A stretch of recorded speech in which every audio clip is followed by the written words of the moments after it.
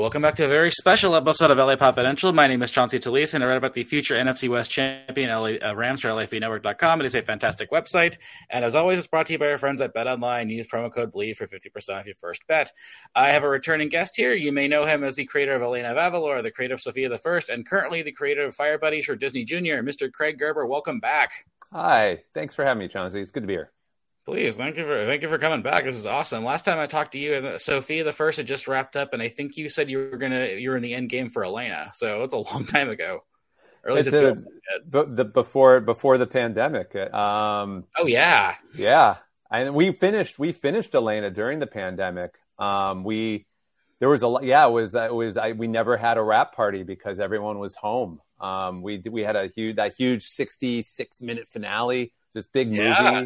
We were supposed to go to Abbey Road Studios in London to record a live orchestra doing the score. Oh wow! That all went away. I wound up waking up super early in the morning to watch on Zoom an orchestra in Prague perform the score, which was fantastic and really cool to see. But not the same as being in Abbey Road Studios. No, exactly. How did it feel ending two shows? Well, it was bittersweet. Those shows we had two great crews, and Elena had this overall story going through it, so it was really satisfying to be able to wrap that up. And Sophia, as it went on, especially in that fourth season, started to have a little more of a serialized story. It was fun to be able to end both shows with this big movie for each of them that sort of wrapped up all the characters. That was great. As a writer, you kind of want to be able to have that big send off. But at the same time, you've worked with these folks for years on the crew and the cast, and you have characters that have become cherished by fans, and so it is hard to say goodbye to all that. Very true. And do you feel like you got enough time for both shows to end it the way you wanted to? Oh, 100%. I think, we always had whoa, Siri, stop that, Siri.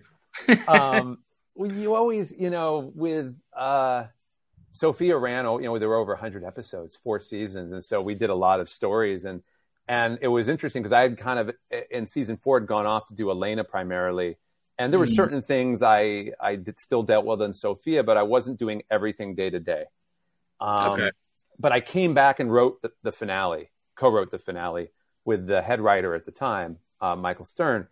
And just coming back and writing those characters and writing and wrapping up the stuff that I had set up like 6 years earlier with the team, that was really fun.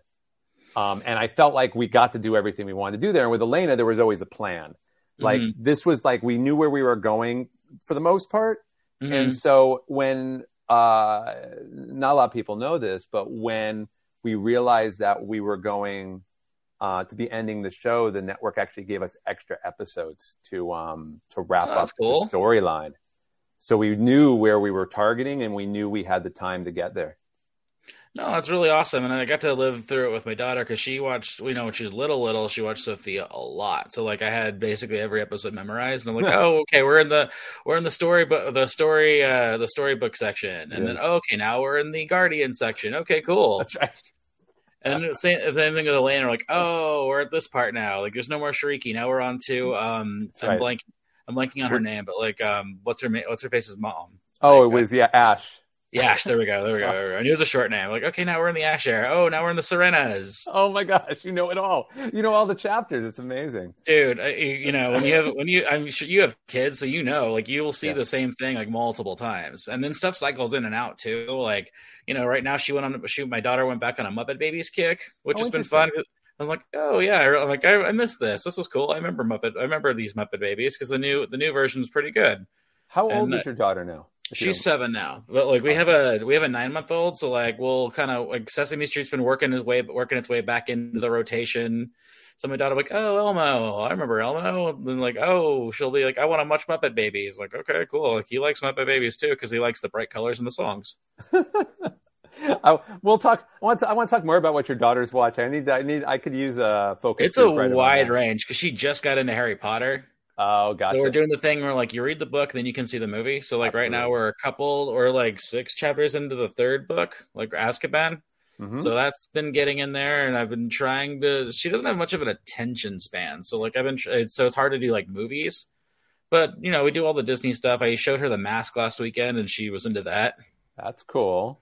I know. I'm trying to bridge the gap a little because I'm like, well, you're 7. You can do a little bit bigger stuff if you want. You can handle this. Right. Yeah. There's a lot of things that are going to go over your head, thank God. So it's okay. It's fair. It's true. I know. That's what you hope for. How old are your kids? 15, 13, and 8, all boys. Oh, wow. Oh, okay. That's a different dynamic. Like, I'm going to hit the boy stuff soon, so I don't know what's going to play or not. I've been very entrenched in princess stuff for the most part of her childhood. And then some big stuff like she'll do, like My Little Pony's been big, but she also really loves Bob's Burgers. That was a big thing on me. Interesting. Oh, yeah. Like, she loves it because it works. It's got songs and it's just very goofy. That's interesting. That's good to know. And it's lighter than like The Simpsons. Like The Simpsons is way more adult, but this one still swears and stuff, but it's not as bad. My older boys binged like all the Simpsons episodes when they hit Disney Plus, like back in 2019. They went through all of them. They went through all 29 seasons or whatever was on there at the time. I know there's more now, but I was impressed. I know, and they've seen more Simpsons episodes than I have. I'm glad because, like, you know, the newer ones aren't actually as bad as people say. You know, it's a golden age, but it's still good. Yeah, I mean, every time I've sat down next to him, it was still funny. So, you know, but I wouldn't say I'm an expert at this point. No, I'm a total. That's like my absolute jam is The Simpsons. Like, I could murder almost anybody at trivia night for that. That's amazing. Now, the big reason why I want to have you on is because we're going through the big writer strike right now, obviously. But the one thing that's been kind of slept on is like the dichotomy between, say, a normal writer for like a live action series like Abbott Elementary or even the Simpsons, and then, you know, children's animation, how they're in a different situation than those writers are. What can you speak to that? Yes, well, it's really interesting because I guess from the outsider's perspective, it's all writing, and people are surprised when you tell them that there are 2 different guilds. For writers, but it's not really that there are 2 guilds for writers. There's a guild for screenwriters and primarily live action screenwriters. And then there's an animation guild, which covers all the craftspeople in animation and all the artists and the designers. And so the reason for that kind of historically goes back to the very beginning of the movie industry. And I'm not going to get into the details. I'm going to give you like the sort of the overview of it. Sure. But the bottom line of it is that when, you know, they started making animated shows, nothing was unionized. Things became unionized. There weren't necessarily scripts for animated shorts, which is what it was at the time, right? Starting with Mickey Mouse, you know, with Mickey Mouse, Steamboat Willie, and all that. You know, the stories were crafted by the people drawing the storyboards, and so oftentimes the story was made on the boards, as they say. And it may never have been typed up on a script. It may have just been written under what the panels were. There may very well have been a script, but they were the same people drawing it at the time, at the beginning. And so when things started to unionize, the people that were kind of quote unquote writing for animation were the story people. They were the storyboard artists. And so they became unionized in the Animation Guild, which now is IATSE. Which is a separate union from the WGA, which is the Writers Guild of America, which is for screenwriting. So then at the same time, or around the same time, right, the Writers Guild was created for screenwriting for, you know, movies. And eventually that incorporated television. And then later, when we were talking about The Simpsons, when The Simpsons became such a hit, those writers felt like that show should be covered by the Writers Guild. And so there was a specific move to get primetime animation, as they called it, covered by the Writers Guild. And so there are a bunch of animated shows that are staffed by members of the Writers Guild. But those are the more adult-oriented shows. And it's not all of them, but it is most of them. And so that's why there's some confusion. So because of this, if the Writers Guild of America strikes and all those writers have to stop writing, that affects, you know, all the movies, the live action movies, the TV shows, and some of the animated shows, but not all of them. So the for instance, the shows I've been making are under an Animation Guild contract. which means that like a year ago, our contract was up. So, if we had, they wound up making a deal with the studios, but if they hadn't and they went on strike, you would have seen a situation where a bunch of children's animation writers were on strike, but every other writer in Hollywood was still working. That's so weird. And oh, sorry. Yeah, I was going to say, as a result, because we are under contract, we made a deal and there are no strike clauses, like the Writers Guild striking not only doesn't affect us, but we're expected not to strike out of sympathy for those writers if we're working on an animated show that's covered by the Animation Guild. Gotcha. And how come there's still a split between animation and live action? Is it still just a looking down on aspect, or do they just not want to merge? I've always been curious about that. So it's a great question. There are rules in place where unions can't poach people from other unions. So the Writers Guild can't say to writers that are working on Animation Guild covered shows, come join us and be covered by our guild. Like, they're not allowed to. But even beyond that, it's not a choice that the unions are making or that necessarily the writers are individually making. It's a choice that the studios are making.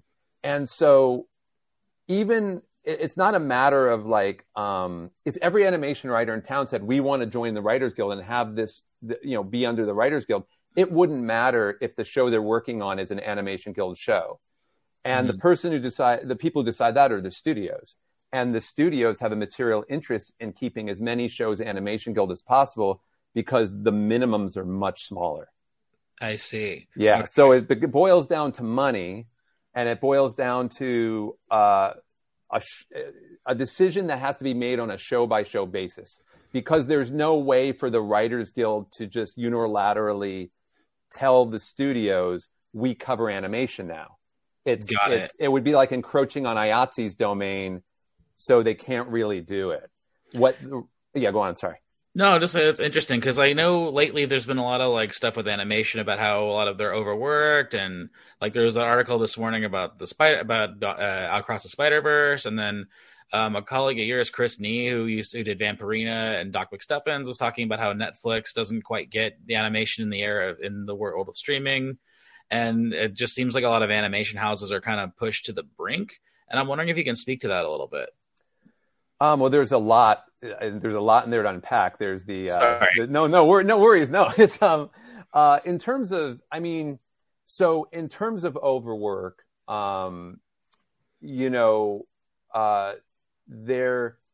this issue, the issue comes up, can come up across the board. I think, you are given a budget and a schedule. And what we've tried to do on my shows is make sure when we're setting the schedule at the beginning, and we're figuring out what the budget should be at the beginning, we are doing it in a manner that allows everyone on our crew to still enjoy their lives and not be in a constant state of crunch time. Because TV animation, at least at Disney, the orders are still pretty big, like 25 episodes a season, which can be 50 11-minute episodes would comprise 25 half hours. And so you're working for a while, and you're working on so much stuff. It's very fast paced because not just like one movie. It's like all these episodes, and you start one every other week, or practically, sometimes every week. And so you're doing so much that you have to be able to make it sustainable for a crew. And, we have an overseas animation studio up in Vancouver, Icon Creative. They do the animation for Firebuds. They have their own schedule. We try to make sure we work with them so that everything can be done. It's up to them to manage their animators and how long they're taking, so it's one of those things where for us, I try to make sure we're not being too demanding. We want things to be excellent, right? Of course. But we don't want to drive our studio partner out of business. Right. I think at the feature level, there may not be as much of a concern for whether or not the studio partner goes out of business. No, sure. And then I know, like, since you do stuff for Disney Junior, but I'm wondering, have you noticed a shift with like the advent of streaming specifically? like more content, more push for this. Because I know in Chris Nee's piece with the Hollywood Reporter, she's talking about how with Netflix, they didn't quite understand how children worked algorithmically. Like how I mentioned earlier, like my daughter will watch the same thing like 7 times.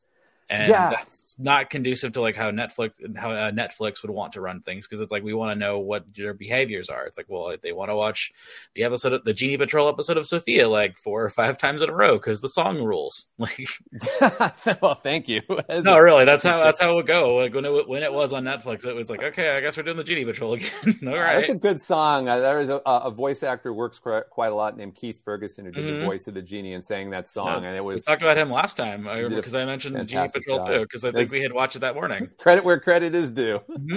I did read that article with Christine, and I didn't know that if you watch something on Netflix, they never try to get you to watch it again.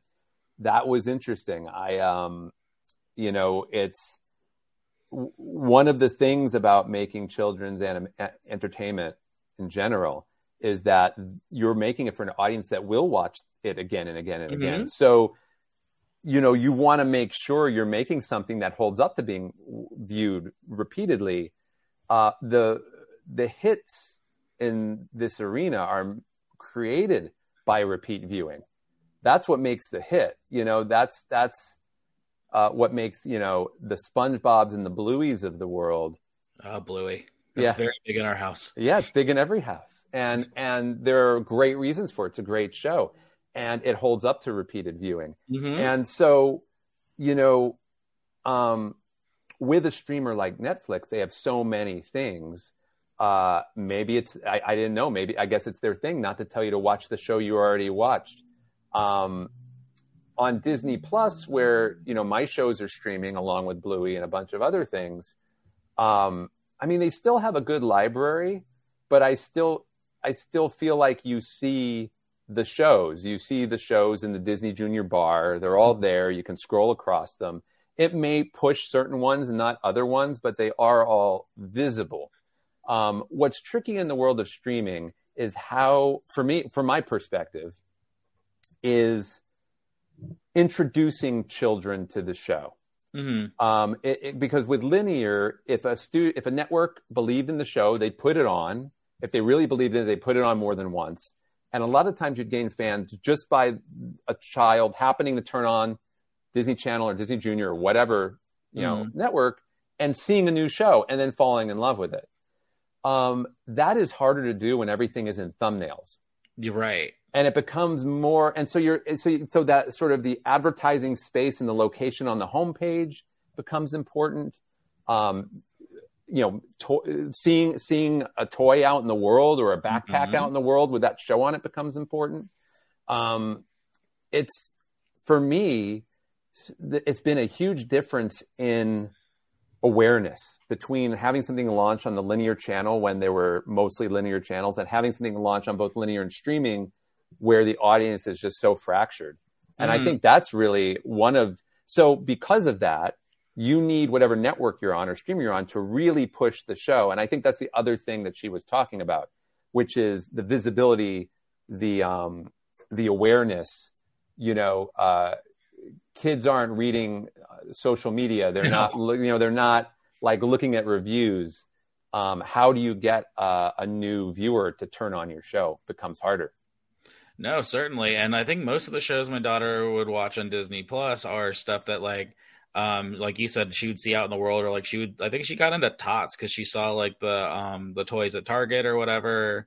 I don't know how she found Handy Manny, but like that was just another like, oh, what's that? And then that became part of the rotation for a while. Every once in a while, a thumbnail is going to grab your eye and you're going to be like, oh, let me check that out. Exactly. Right? You'll see the banner at the top because there are new episodes or debuted. A new show will be there and people are like, well, that's new. I'm going to watch that and see what it's about. But otherwise, yeah, she saw something out in the world.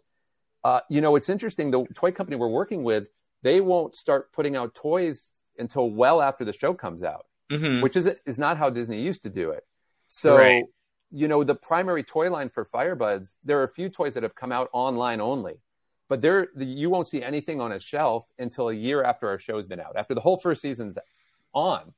And so, if you're counting on that awareness, to drive viewership, you have to wait until your second season to see if it works.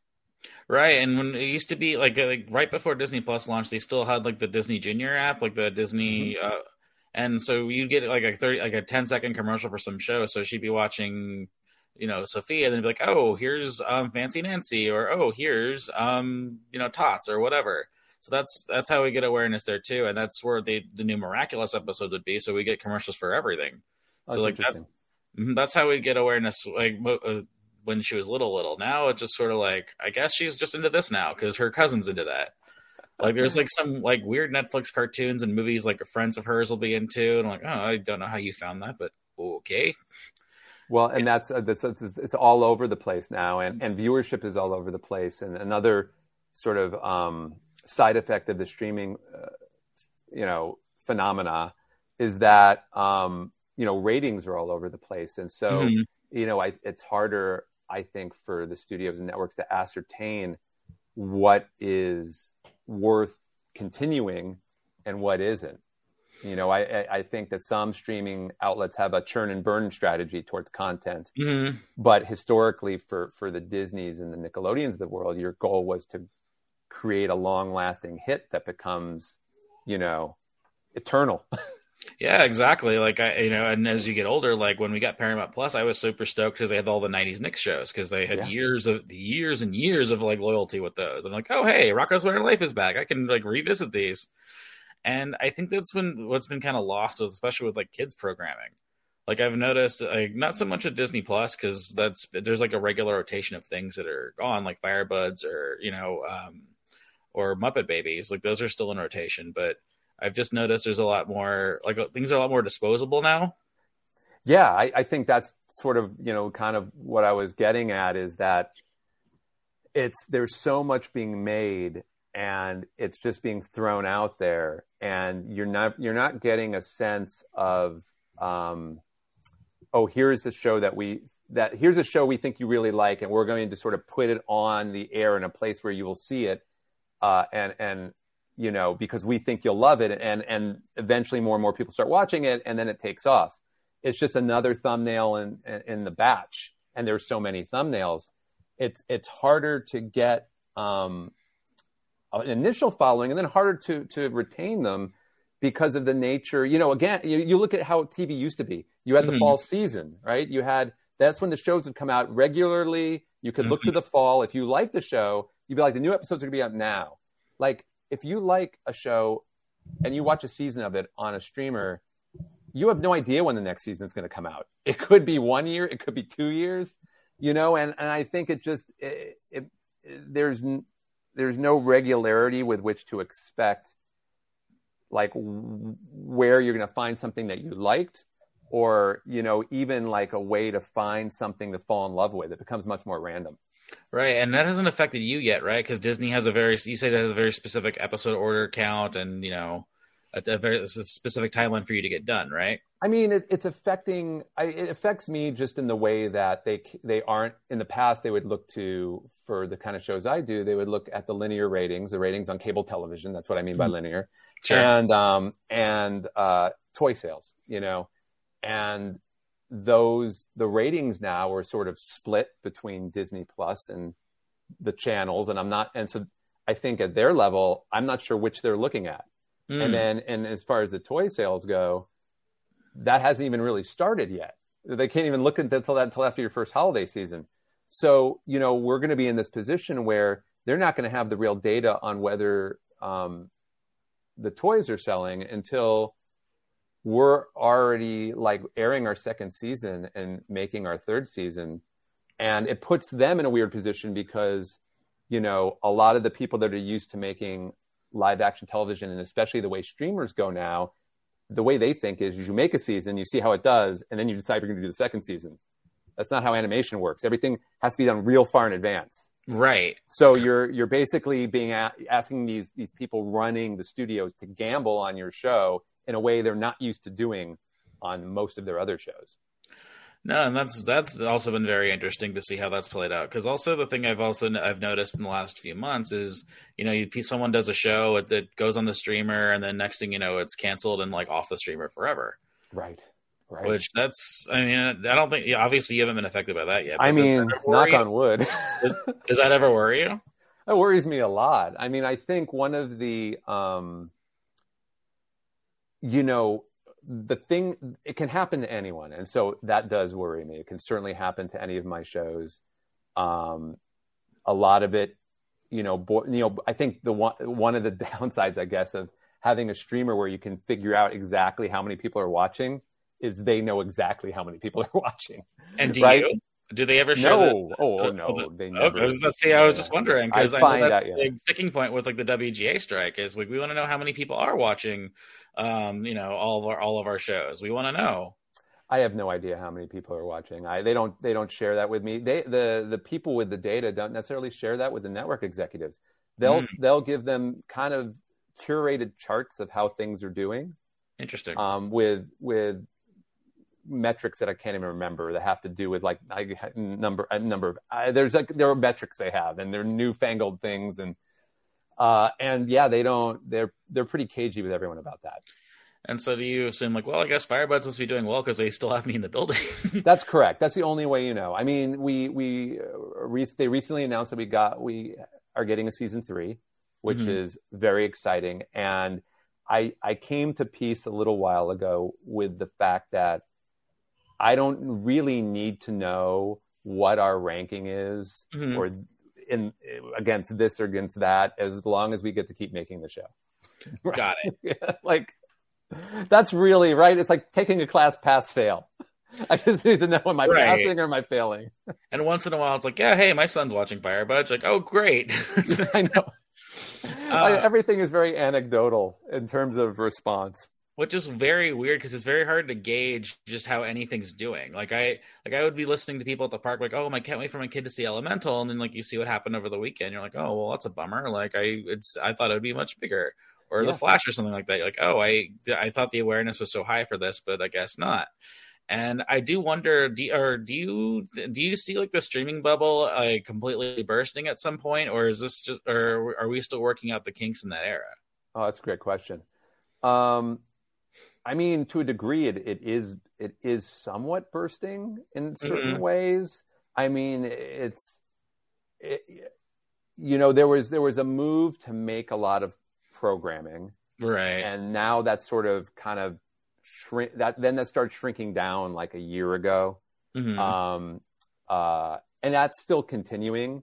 But at the same time, you're seeing Max, I guess it's called now. Max is said they're going to ramp up their adult animation a little bit. Netflix in 2018, I think, started their own animation studio, and then like 3 years later, let most of those folks go and decided they just wanted to focus on a couple of types of animation. And now I hear they're kind of starting to expand a little bit again. So yeah, you just don't know. It's a roller coaster is what it is. Right, and everyone's trying to figure out, like, well, what's to be expected for box office, what's expected to be for ratings, but we just don't know because we're also post-COVID. And I really just don't think anyone has any clue how it's all going to go. And then you also have all these companies integrating and, consolidating, and it's just a mess. I think the trickiest thing, at least from my perspective, and this affects everyone in it, is like, it kind of happened with Netflix where there's sort of this, and I'm not saying that this is how they think because I'm not there. Sure. But, you have a show and it's either number one or you just don't know.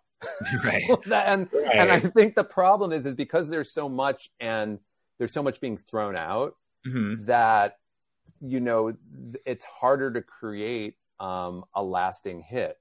Certainly in children's entertainment, it was there. Really the only big hit that's come up post sort of the streamers taking over, from my perspective, is Bluey. And that became a hit because of streaming. I think there was a lot of people, it was launched in 2019, right before the pandemic. Like a year later, it was barely on the Disney Channel. It was not aired a lot. People didn't know about it, but I think viewers caught on the streaming service because they were stuck home. Right, and then also like it's become a very Instagrammable show. Yeah, like it was very been memed out and all that stuff too. So, but Yeah, It that's took right. a long time. It took basically 2 years to become a massive hit. And it was really like a year and 3 months it started coming on the rise when they saw it on, from my investigation. I don't know that for sure, but it's from my poking around. It took time. And, but in this day and age, in this moment now, would a show be allowed to go more than a year sort of hanging around without finding that audience?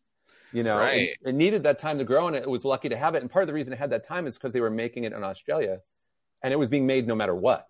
It was Right. doing well there. So it was a license. So it wasn't super expensive to say, well, we'll pick up the next season. Right. And same, like, I'm sure, I think that's how the deal with Miraculous works. So that's like Yeah. a show my daughter loves. Yeah. And, like, my wife and I secretly also like really like, hey, what's going on with Miraculous? Like, oh, well, the new episodes yet? What are they doing over there in France? Like, have they gotten over yet? But yeah, no, I agree. Like, everything has to grow, and there doesn't seem to be that time anymore, because it has to just be growth, and that's not sustainable, especially for the entertainment business. So I think that just makes it tricky, is that, you know, it's harder for you have to, it's hard. I guess it's just harder to have the patience to support a show long enough for it to become a hit, if it's not like, doesn't happen to like become a hit right out of the gate. Right. What do you see like the next like 3 to 5 years looking like, as far as like the studio system going? I know it's a loaded question, but more for this question was Disney. easier when Netflix was ramping up in animation and spending so much money, and someone was like, and they were like, what's going on? And I said, this is not sustainable. They can't keep spending this much money. That was easy. Right. That was an easy. Yeah, they even I saw that person. I didn't remember actually having that conversation until someone later on the crew tweeted, "Oh, you know, my old showrunner said this was going to happen." I'm like, wow, I did. Well, you weren't wrong. I mean, that's what we're sort of seeing the fallout now, right? Yeah, but I think in this moment, I couldn't even tell you. It is wacky. I mean, you know, it's a weird moment where the business seems to be so destabilized that even the people that are we're in a business where it used, like, right, there was a lot of trust your gut and then see what happens, and then you'd find out what happened fairly quickly in a fairly specific way, right? There were only a few metrics that mattered. You knew what they were, and so they could figure out whether their gamble paid off or not.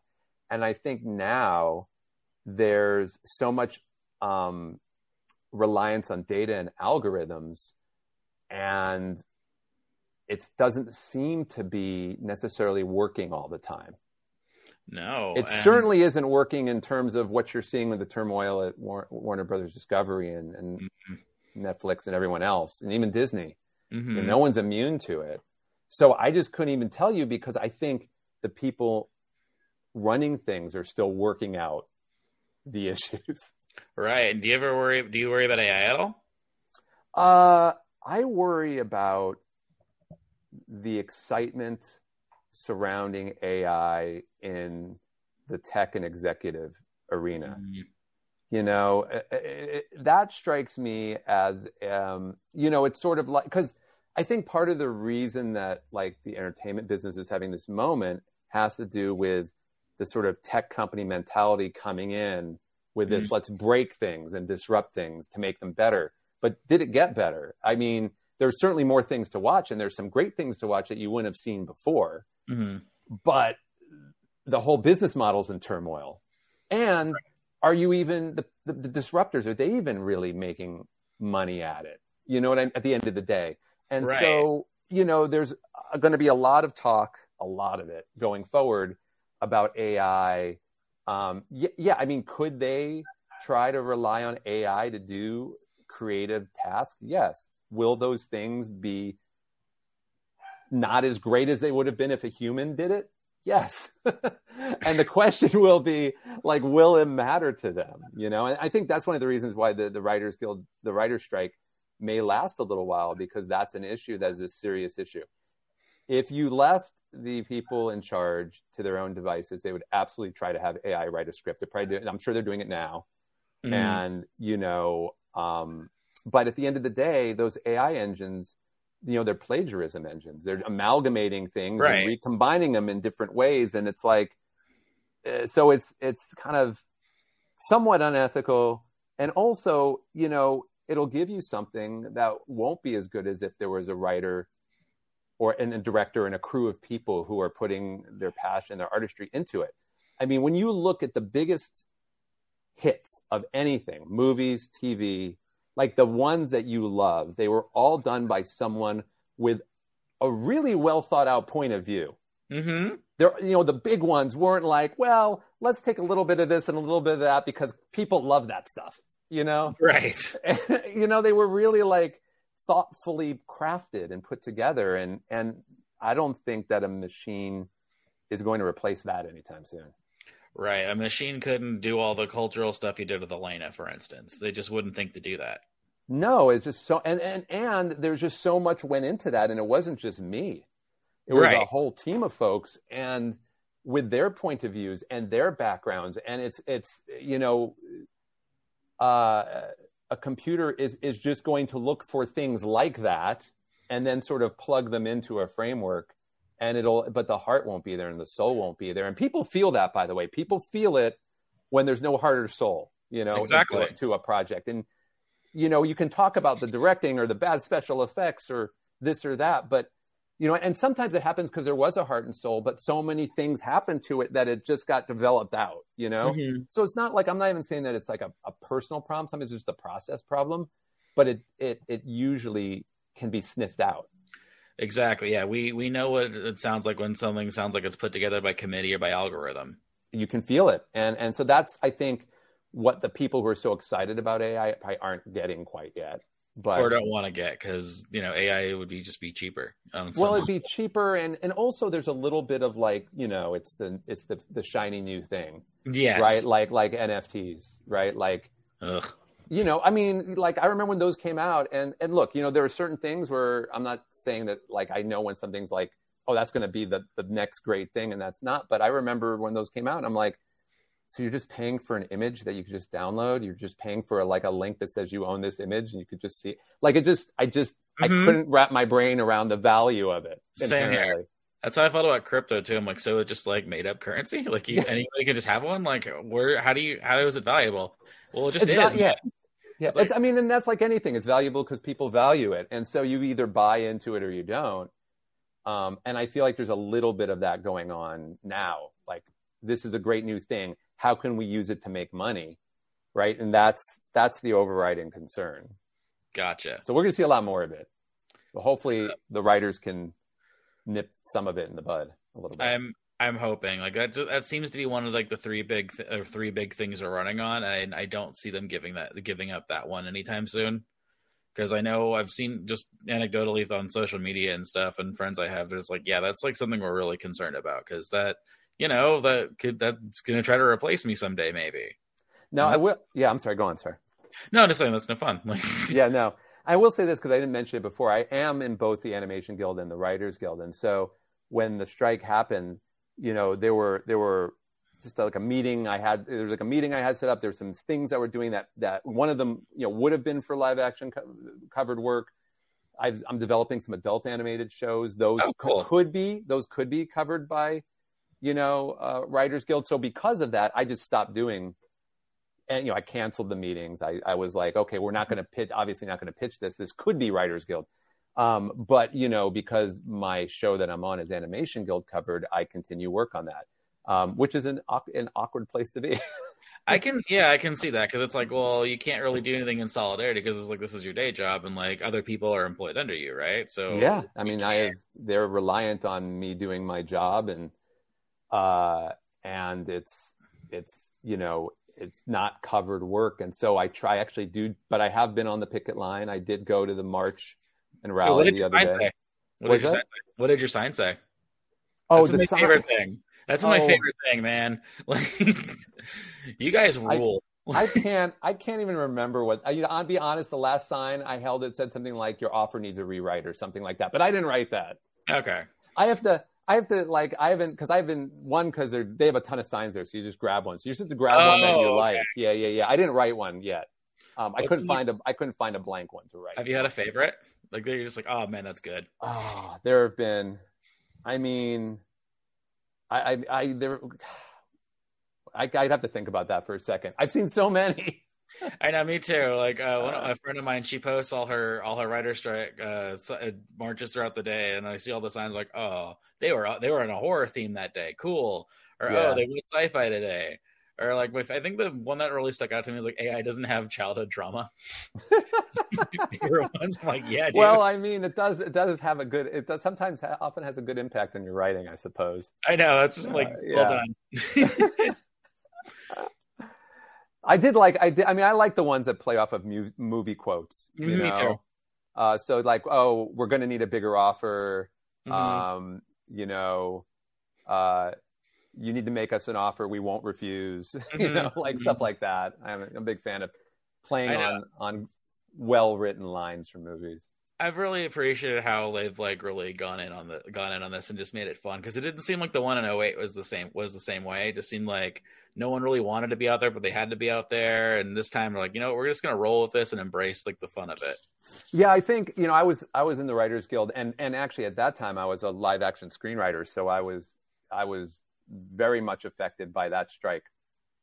And I remember being out the picket line like every day, and it was not as, I would say, entertaining as it is now. And I think part of that is that the Guild's bigger. Part of that is social media allows you to organize specific types of pickets. And I think you're right. There wasn't people, they knew they had to do it because that was the strike that was over participating in streaming and getting new media covered at all. Like, could you imagine if the writers didn't strike in 2007, like, none of these shows would even be covered by the Writers Guild. Oh, that's very true. And it's wild to think about. So that strike had to happen, but there wasn't as much wild enthusiasm. And I think the reason that there is, enthusiasm is the wrong word, but verve, the reason there is more now is because so many issues that have been kind of bubbling up, even through the last strike, are all coming to a head at the same time. And I think on both the feature side and the TV side, you have so many problems that need to be dealt with that everyone is collectively up in arms and supportive of the cause. Yeah, and everyone's sort of seeing, like you said, like, because the different guilds are seeing it too. Like the Directors Guild and SAG are seeing the same thing, as opposed to 2008, where it's just not the same. No, I mean, there were some, the streaming residual issue really speaks to all the guilds, and the opaqueness of the streaming numbers. So, all three guilds want that. And I think the directors, the proposed settlement they made, I don't think they got it. I don't think they got any streaming clarity. They may have gotten a residual bump in general, but I don't know that they got access to the actual numbers. But I know that that's very important to the writers and actors because that's part of the livelihood. That's part of what allows a writer and actor to keep doing it. And to set their quote. Well, to set their quote as well. But I mean, they have the residuals come in to it's feast and famine. And so the residuals will support a middle-class writer through those months where they're not working. Right. I know that's been a huge thing. Like I've heard Mike Schur talk a lot about that. And I've been like, yeah, man, like that seems like it sucks. Yeah. And then you have the mini room issue on the TV side, and you have, the single step issue on the feature side, which, screenwriters only being paid for a single step, but they're expected to create multiple rewrites for that one fee. Oh boy, there's a lot going on. I know there's a lot going on. I want to get more into it, but obviously you're pressed for time. I just want to get you out here on this. What are for your kids? What is like the biggest thing in the house for you right now, like TV or movie wise? Like, what's the biggest pop culture thing they're all into? Oh my gosh. Okay, so what is going on in the house? So everyone but me seems to be watching the show All American on Netflix, which. I think it's a high school football thing about a kid from the Crenshaw area that maybe gets recruited to play at Beverly Hills High. Yep, that's exactly what it is. It was a CW show. That's like my big Netflix pet peeve is like when I found that like it was on CW. You could have been like Manifest is the same thing. I'm like, this is on NBC, you guys. Like Netflix didn't make up this show. That drives me nuts. Sorry. No worries. That's where they found it. I think I knew it was a CW show, but we just finished Succession not too long ago. So that so that got me, myself, my wife, and then my 15-year-old saw us watching part of an episode in season 4 and went and binged the entire series. Nice. Front to back in like 3 weeks. Wow. Yeah, my friend did that too. He's like, hey, this show rules. I'm like, yes, I've been trying to tell you for years. This show's amazing.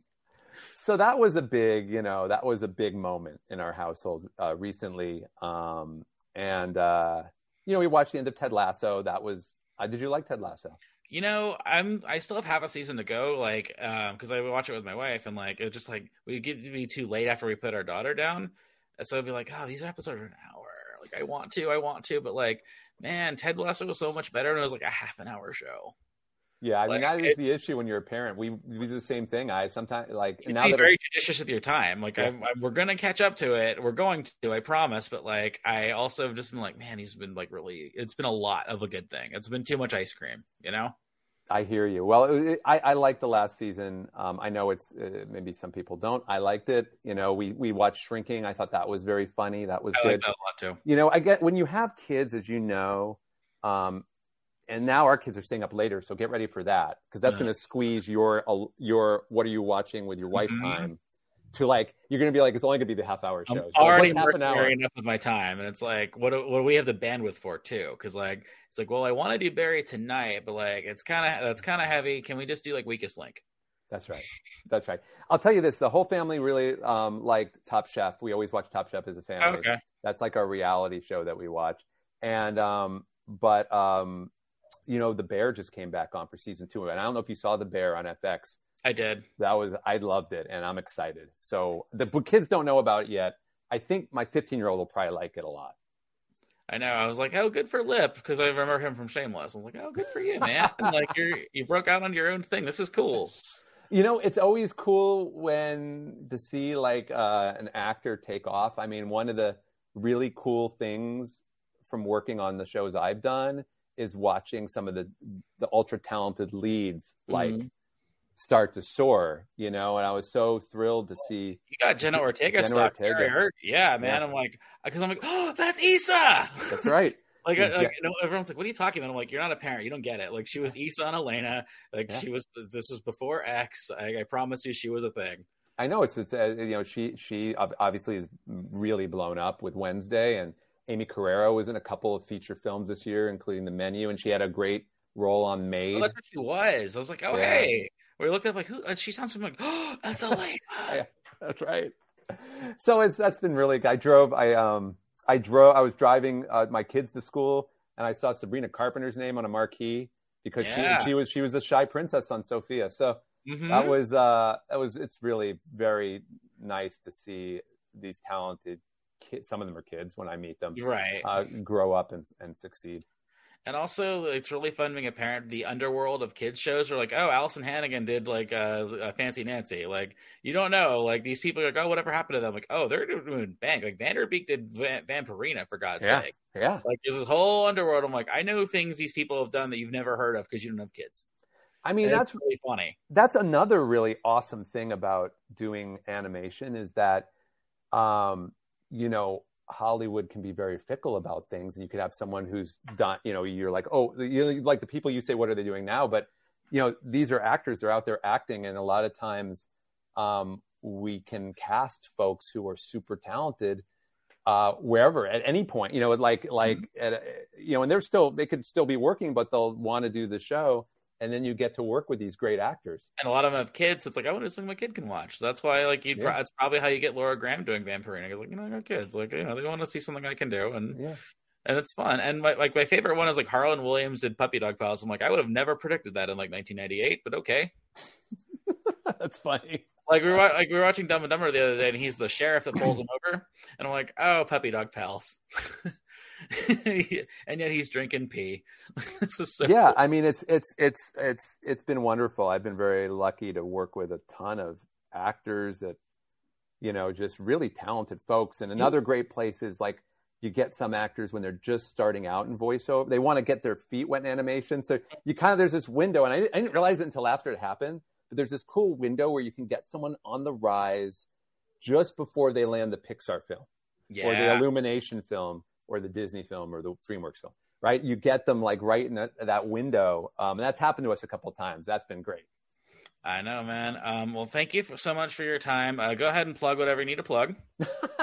Well, we've been kind of talking about it. I know, but like, I know. But, the current show, I absolutely will do that. Firebuds. Yeah, current show is Firebuds. It's a show about the children of first responders and their talking vehicle roommates who, when their parents go off to face real emergencies, they go out in the neighborhood to figure out how to be rescuers and heroes with their friends and neighbors. And it's on Disney Channel, it's on Disney Junior, it's on Disney Plus. It's anywhere there's a Disney, it will probably be somewhere around there. And hopefully you'll like Elena, you get your own little Firebud in the theme park someday too. Here's hoping. That's the dream. They just put Elena in the theme park, and I know. They just put it. Not just put it. She's been in the theme park, but they've made her part of this really cool show that they do in Magic Kingdom with all the other Disney princesses. So that just happened. It's supposed to be pretty magical. How cool is that? It's very cool. Like once you get into the park, like that's when you know, like you're an institution. I was just happy that we set out as a crew to make it was very important to all of us to make a princess that could stand alongside the other feature princesses, from the Disney legacy. And so to see her in the park in a sort of show with the other princesses makes me feel like we kind of did right by the audience and by the character. All right, man. Congratulations on all your success, and thank you for the many, many, many, many hours you've entertained me and my daughter. You're very welcome, and thank you for having me on the show again. It's really good to chat with you. Thank you, man. Hopefully next time we get to talk, the strike's over, we can just dive into really your day to day with the writers. That's what I really get fascinated by. And I'm happy to do it. And then the really important stuff, which like the Dodgers, right? Yes, which I'm on my way to the game now, actually. So hopefully they don't blow it tonight, and I can sleep happy. All right, bring home a win. All right, thank you, sir. Have a great night. You too. Take care.